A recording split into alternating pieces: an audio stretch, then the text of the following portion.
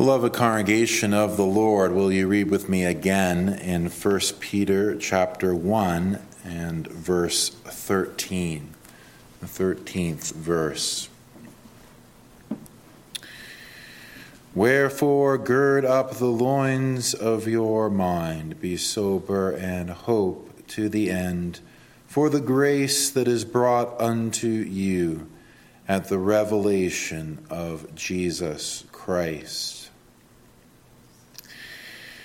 Beloved congregation, as we've been working through this book of 1 Peter, I trust that you're coming to see that this is a book that is designed to fortify and strengthen the resolve of Christians to live faithfully under pressure. That's something we circle back to again and again in this series. You see that these are those who have their faith tried by fire, whom the apostle is writing to, those Christians scattered about Asia Minor, living in an oppressive and hostile environment, dealing with tests to their faith on a daily and an hourly basis. And here we see that in verse 12, which we considered recently, together with the surrounding context, the apostle is not merely trying to stir up their affections and emotions.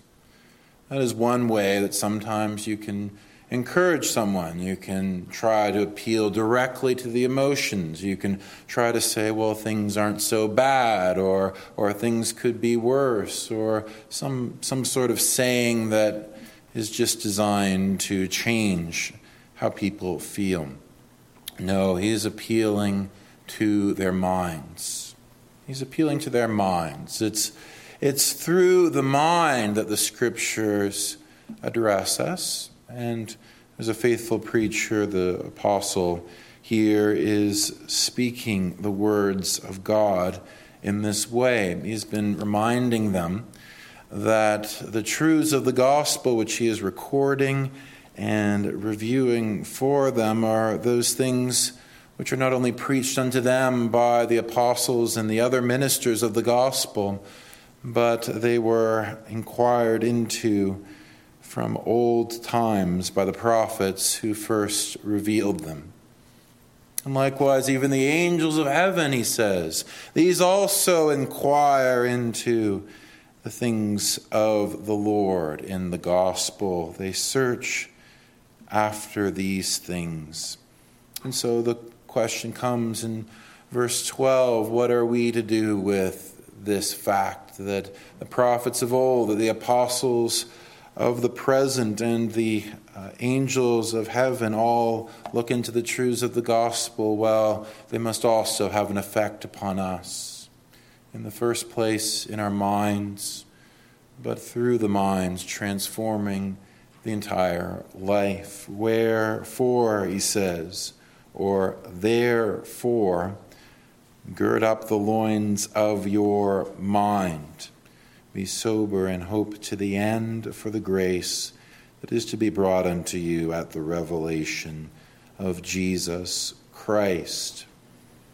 I think it's profitable to be reminded that the Lord God cares about what goes on in our minds.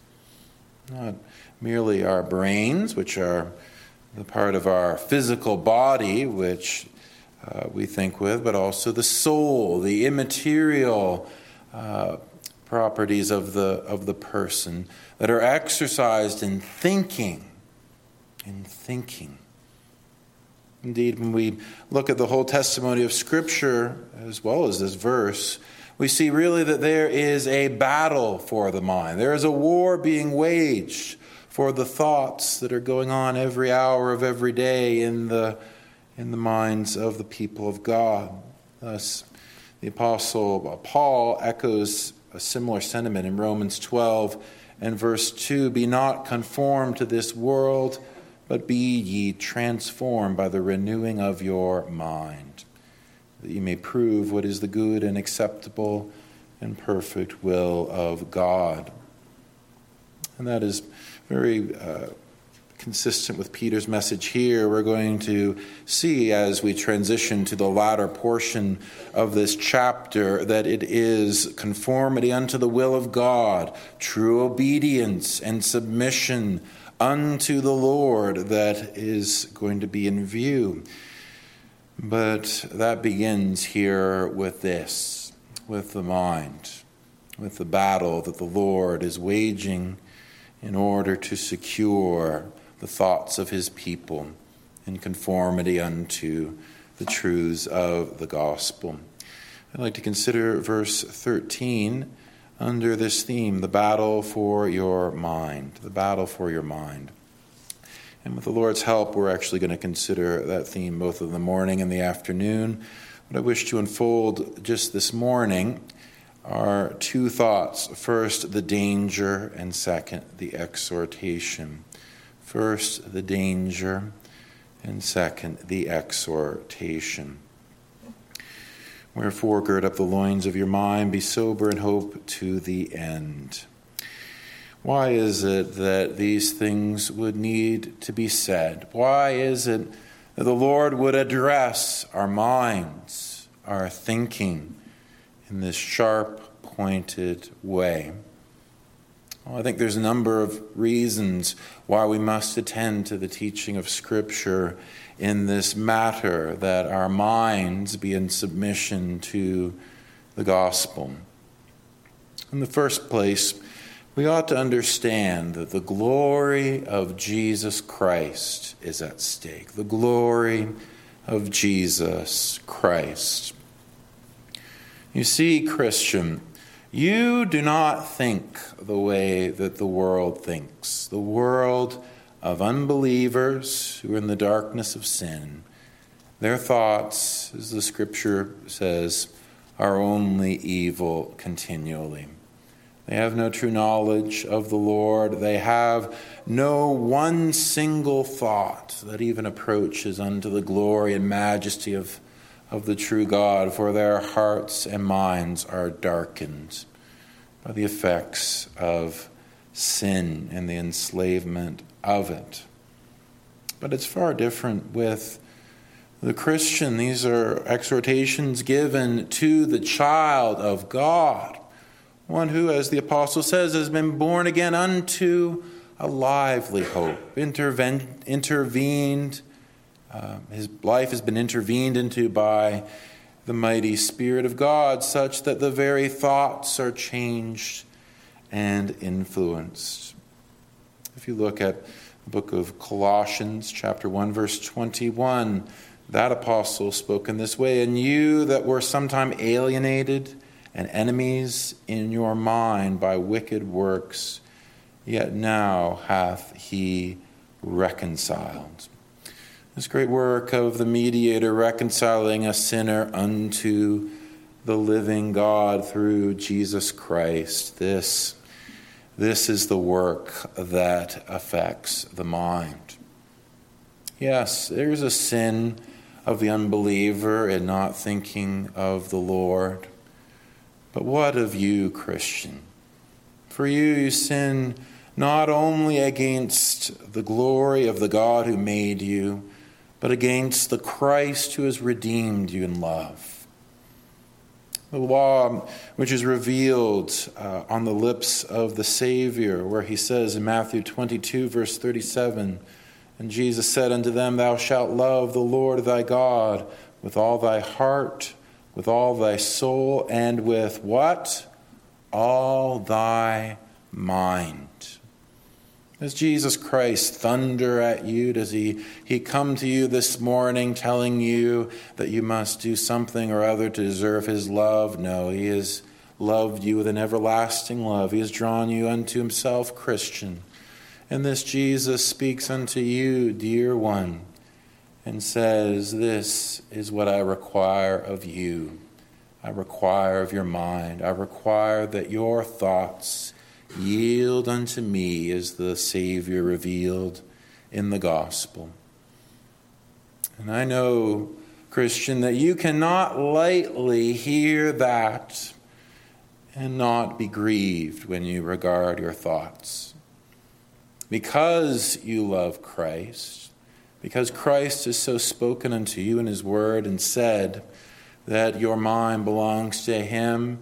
As you go about your day, as you see this thought or that thought wandering about in ways that you know are not good and profitable and glorifying unto him, it fills you with sorrow. It fills you with grief, not merely because as the Son of God he is deserving of your devotion in this, but because he is your Savior, because he is your friend, and you delight in him. Why do you exist, Christian? Why is it that the Lord has seen fit to place you upon this earth, in this church, in this community, in your family? It is that you may fetch a bit of glory for himself. The Lord would have you glorify him. What more could we say? Could we just close the Bible at this point and say that's all that must be said? The Lord Jesus Christ, who has redeemed you by his precious blood, he desires your mind. And he would have you glorify him with your thoughts.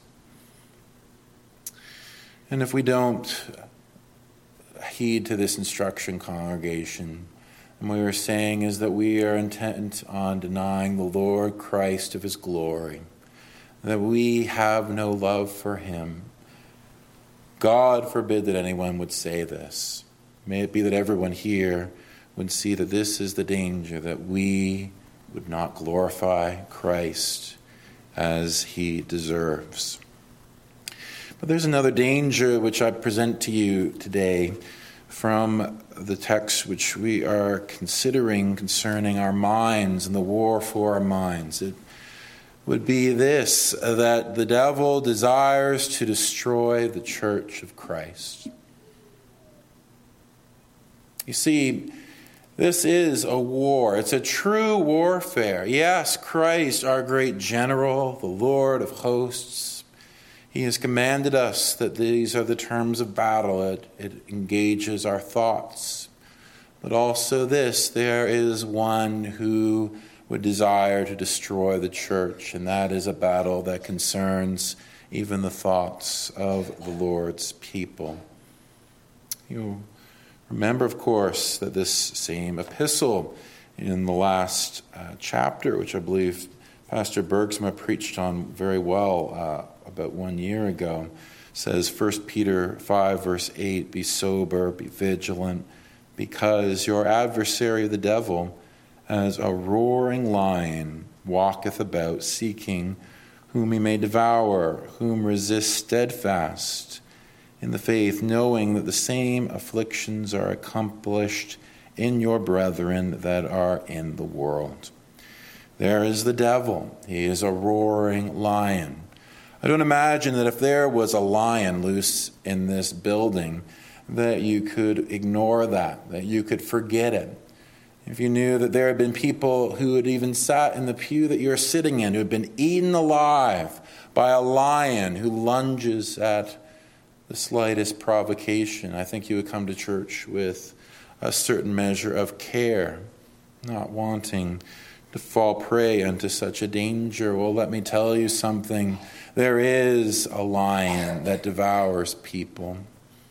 It is to be feared that he has devoured even people who have sat in the pews that you've sat in unto their eternal destruction. He goes about seeking whom he may devour. He desires to destroy the church and all the members of it. These are the terms of battle. He says, be vigilant, not careless, not forgetting the threat, but no, being very vigilant. It's on the level of your thoughts that the devil would ensnare you.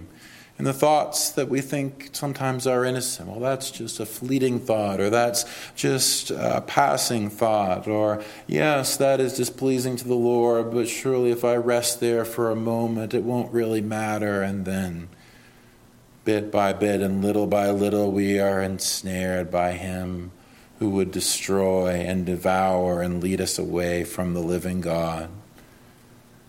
Do not forget this, congregation. There is an enemy. That enemy also would seek to destroy the church through false teaching. False teaching. I trust that you've read your New Testament, and not a small part of it, but rather a large part of it, consists of warning against false teachers. The Lord Jesus spoke in this way in Matthew chapter 7, verse 15. Beware of false prophets, which come to you in sheep's clothing, but inwardly are ravening wolves.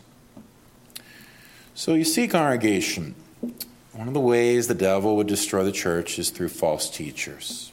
People who come in unawares, and they seek to corrupt the gospel, the message of the Word of God in one way or another, in order to destroy the faith of the Lord's people and ultimately the church of Christ itself. And you see this as well. The false teacher or the false prophet doesn't show up and say, I am a false teacher, watch out. He doesn't say, what I'm about to say is false teaching. So you need to turn off your minds and not listen to what I'm about to say. No. The appearance of the false teacher is not something that is threatening. They come to you in sheep's clothing. As one of you, as a fellow believer, as a Christian. The exterior looks all right. The message sounds appealing. But what on the inside? Well, on the inside, ravening wolf. There's a hunger and a lust for falsehood, for impiety, for blasphemy, for the destruction of the Lord's people. And it's not only there, but you could find many other places where this is warned about. Now let me ask you this. If the Lord Christ instructs us to beware of false prophets, can we do that without engaging our mind? I do not believe so. You know, you never, ever ought to take what I say simply because I say it. It doesn't matter who it is. It may be your pastor. It may be me. And if I tell you something, you ought to ask this question of everything that is said from this pulpit or in any other setting. What does the Word of God say about that?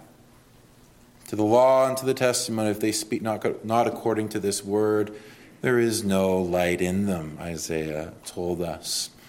And so it is so even today. There's a responsibility not only upon the elders and consistory of the church to watch out that the pulpit is guarded against false teaching, but as well for each one of you.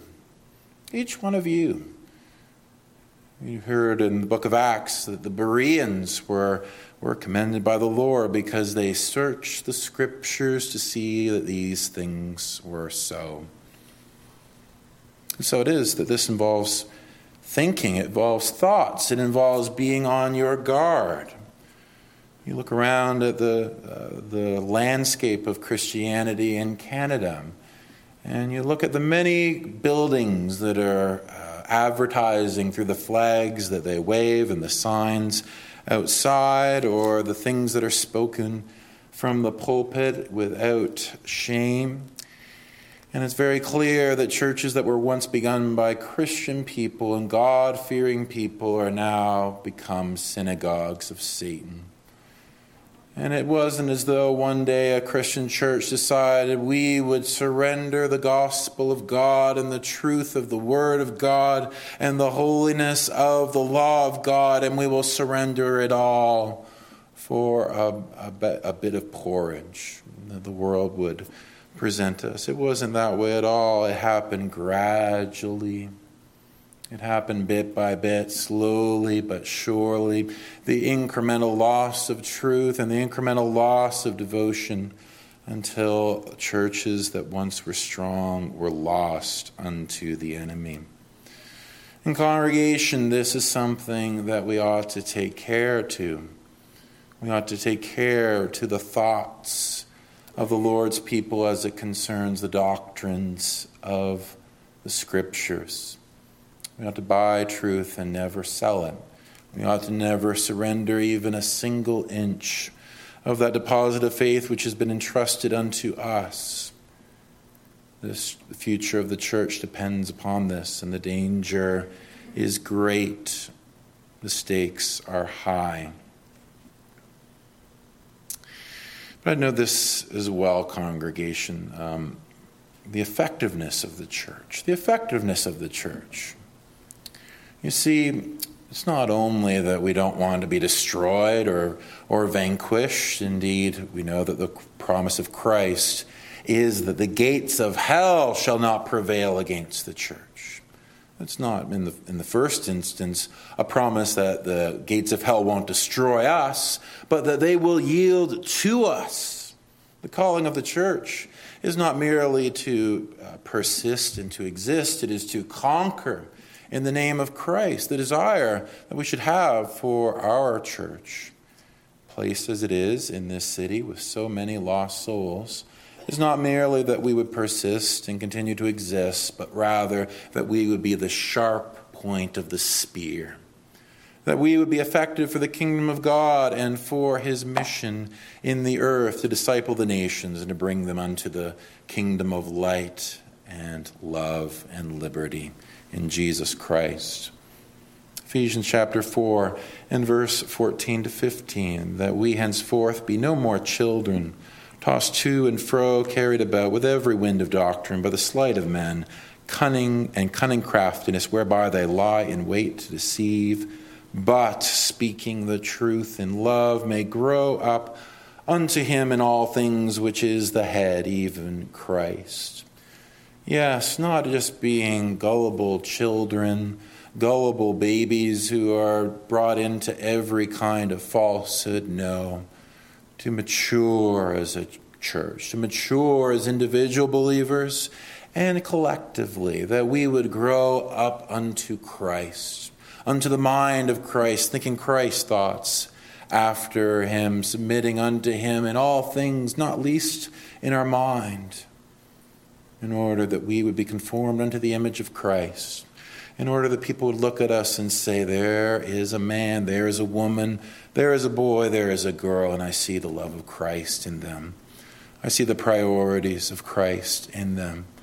I see the resolve of Christ in them. I see the boldness of Christ in them. I see the tears of Christ that they weep for the lost. I see the burdens that they carry for one another. I see how they give and wash the feet of their brothers and sisters. I see how they turn the cheek and turn the other upon every slap and indignity. I see that there are Christians here, little images of Christ redeemed by his blood, showing that unmistakable likeness of the one who came not to serve but to serve and to give his life a ransom for many. I tell you, congregation, if we would lose sight of Christ, if we would lose the mind of Christ, then the church is going to lose her way. The church is not on a pleasure cruise. It's not the sort of thing where you want to feel comfortable and ease. No, the church is a battleship. We are storming the enemies of hell and the devil, and we are seeking to bring glory unto the name of our King and Savior.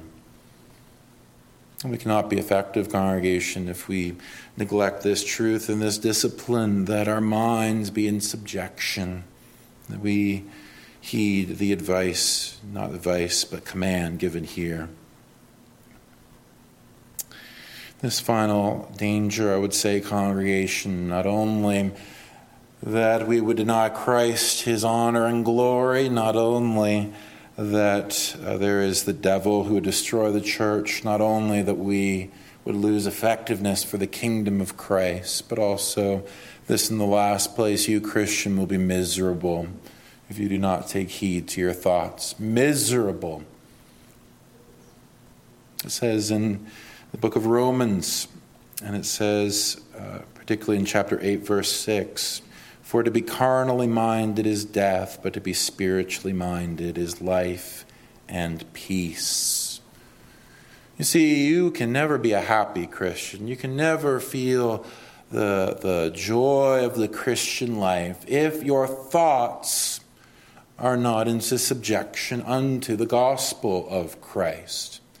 If you think on this day, yes, I'm going to surrender unto this gospel, I'm going to live out of the truths of the gospel, I'm going to believe the gospel utterly, and then the next you're brought into a place of confusion and you're speaking in a way and you're thinking in such a way and acting in such a way that is not consistent with the gospel, then you will be a miserable person. He says to be spiritually minded is life and peace. Would you know peace? Would you know the joys of being a Christian? Would you know the joys of fellowship with God and Christ?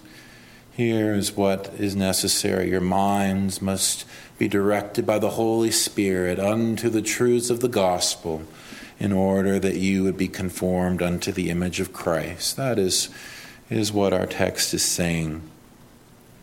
And where we would rightly regard that congregation in the context of this verse, I think you come to see it a lot more. Here are the Christians in Asia Minor. They're undergoing all these afflictions, persecution and trials, and many other things. And he says, wherefore, gird up the loins of your mind, be sober, and hope to the end for the grace that is to be brought unto you at the revelation of Jesus Christ. And it's interesting that in this verse that's directing itself to the mind, the main verb, indeed the only verb in the Greek, is that word hope. You can translate that, cleave unto in hope, or some other way of translating, or simply hope. Not as a description of hope in others, but a command. Do it, hope. That is what is going on there. And that involves our mind congregation. The opposite of a mind that is directed to the hope of the gospel is a mind that sinks into despair. If your thoughts are not governed by Christ, then it is a miserable thing to be a Christian.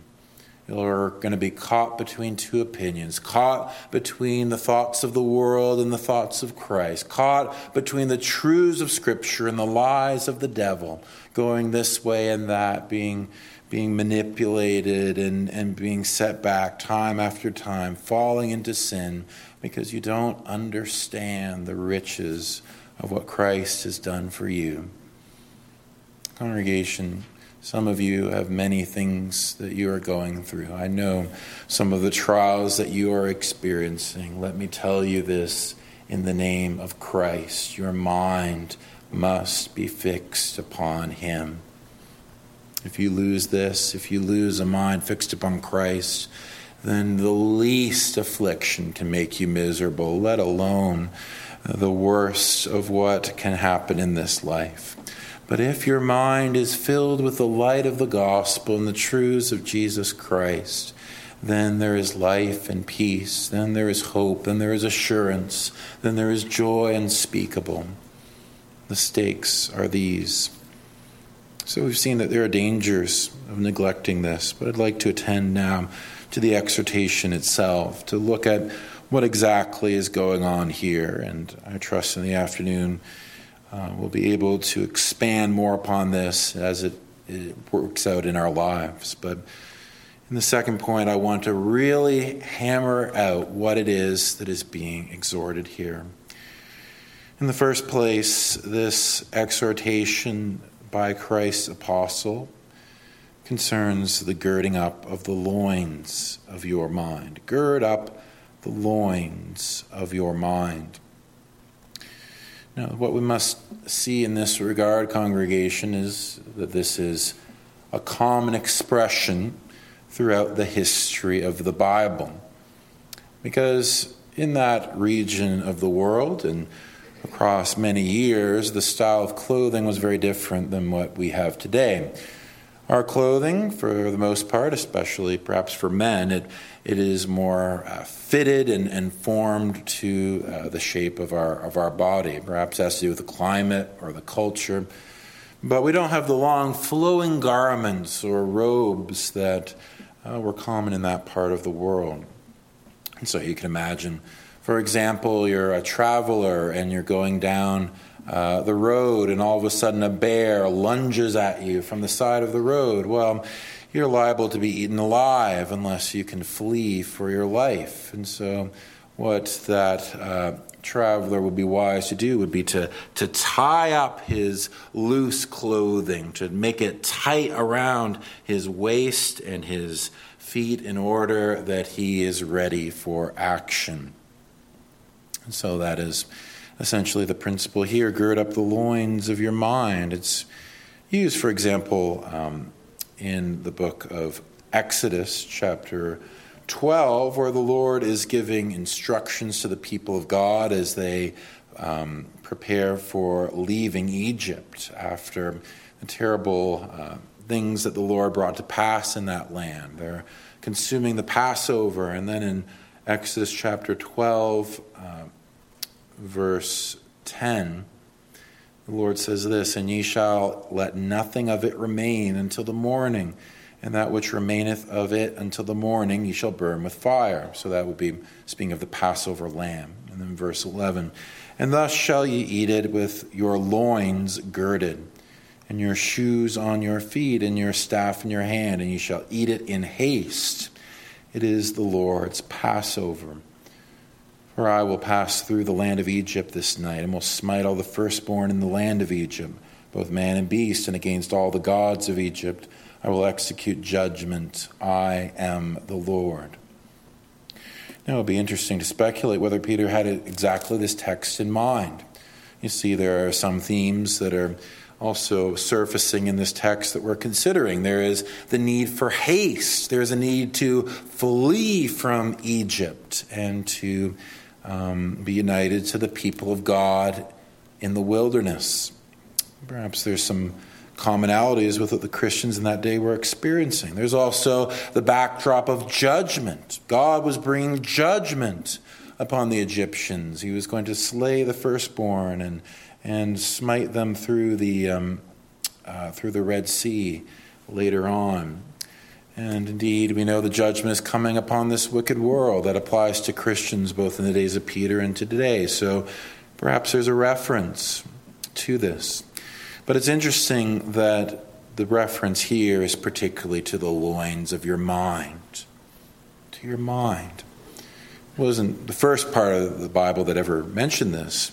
God himself in Job chapter 3 and verse 3 spoke in this way to Job when he was having an argument with Job. He said in Job chapter 38 and verse 3, "Gird up now thy loins like a man, for I will demand of thee, and answer thou me."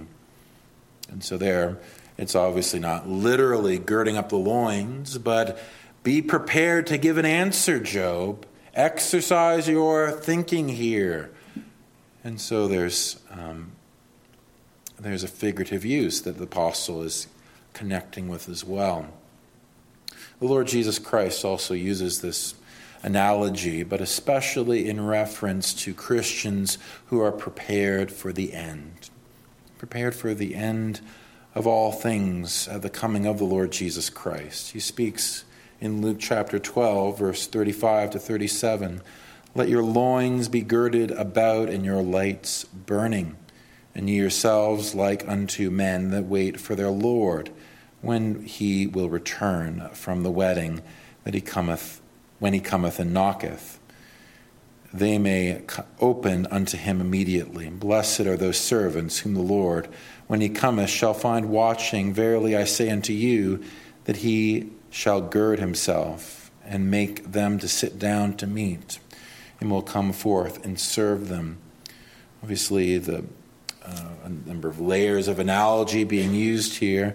But the central message is this: Christ is returning. You need to be ready for Christ's return. You can't be living in a careless kind of way, but in spiritual things, in terms of being right with God and being prepared to meet the Lord. This is not something you can push off and say, well, this is something not so important. I can focus on other things. No, he says, be ready. Gird up your loins. And it's quite probable, indeed I would say almost certain, that it's this that the apostle is referencing, connecting this with the teaching of the Lord Christ himself. So there it is. The mind and the thoughts, if they are just loose, if they are just carefree, if they are wandering this way and that, then they are not disciplined into subjection to the command that the apostle is giving. Here, you must be prepared for the war on your mind. You must be prepared for the spiritual battle you must wage. You must be active and disciplined in your earthly pilgrimage. You must be prepared. You must be prepared also for the coming of the Lord Christ himself. Connected with this is the exhortation that follows. Wherefore, gird up the loins of your mind and be sober. Be sober. We understand what it is to be sober. It's the opposite of being drunk. The opposite of being drunk. Someone who is drunk and intoxicated, consuming alcohol, manipulating their mind. Someone who goes to one of these terrible stores and purchases marijuana in order to manipulate their consciousness. What is it that they are willingly doing? They are changing their thoughts in order to distort the picture of reality, in order to avoid facing the truth that is around them. Well, so it is also with those who do not gird up the loins of their mind. They are lacking in sobriety. And it's impossible to be faithful in your calling, Christian, and to live in an intoxicated, distorted way. No, there must be soberness. The same Greek word is used in 2 Timothy chapter 4, verse 5. But there it says, watch thou. So watchfulness, attention, attentiveness to reality, sobriety. This is the sense. Watch thou in all things, endure afflictions, do the work of an evangelist, make full proof of thy ministry. Exhortations to Timothy, also applicable no matter who you are. The Lord does not want you to live in delusion. The Lord does not want you to focus on things that will disconnect you with the things of eternity. The Lord wants you, rather, to be focused on that which truly matters, your purpose in this life and your destiny in the life to come. And to that end, you see that it all is connected with this last thing. The exhortation is to have your mind fixed upon the person of Christ. Verse 13. Wherefore, gird up the loins of your mind, be sober, and hope to the end for the grace that is to be brought unto you at the revelation of Jesus Christ. This person who has suffered and died for us, this one who has risen again, this one who has ascended to the Father, he is returning. He will appear.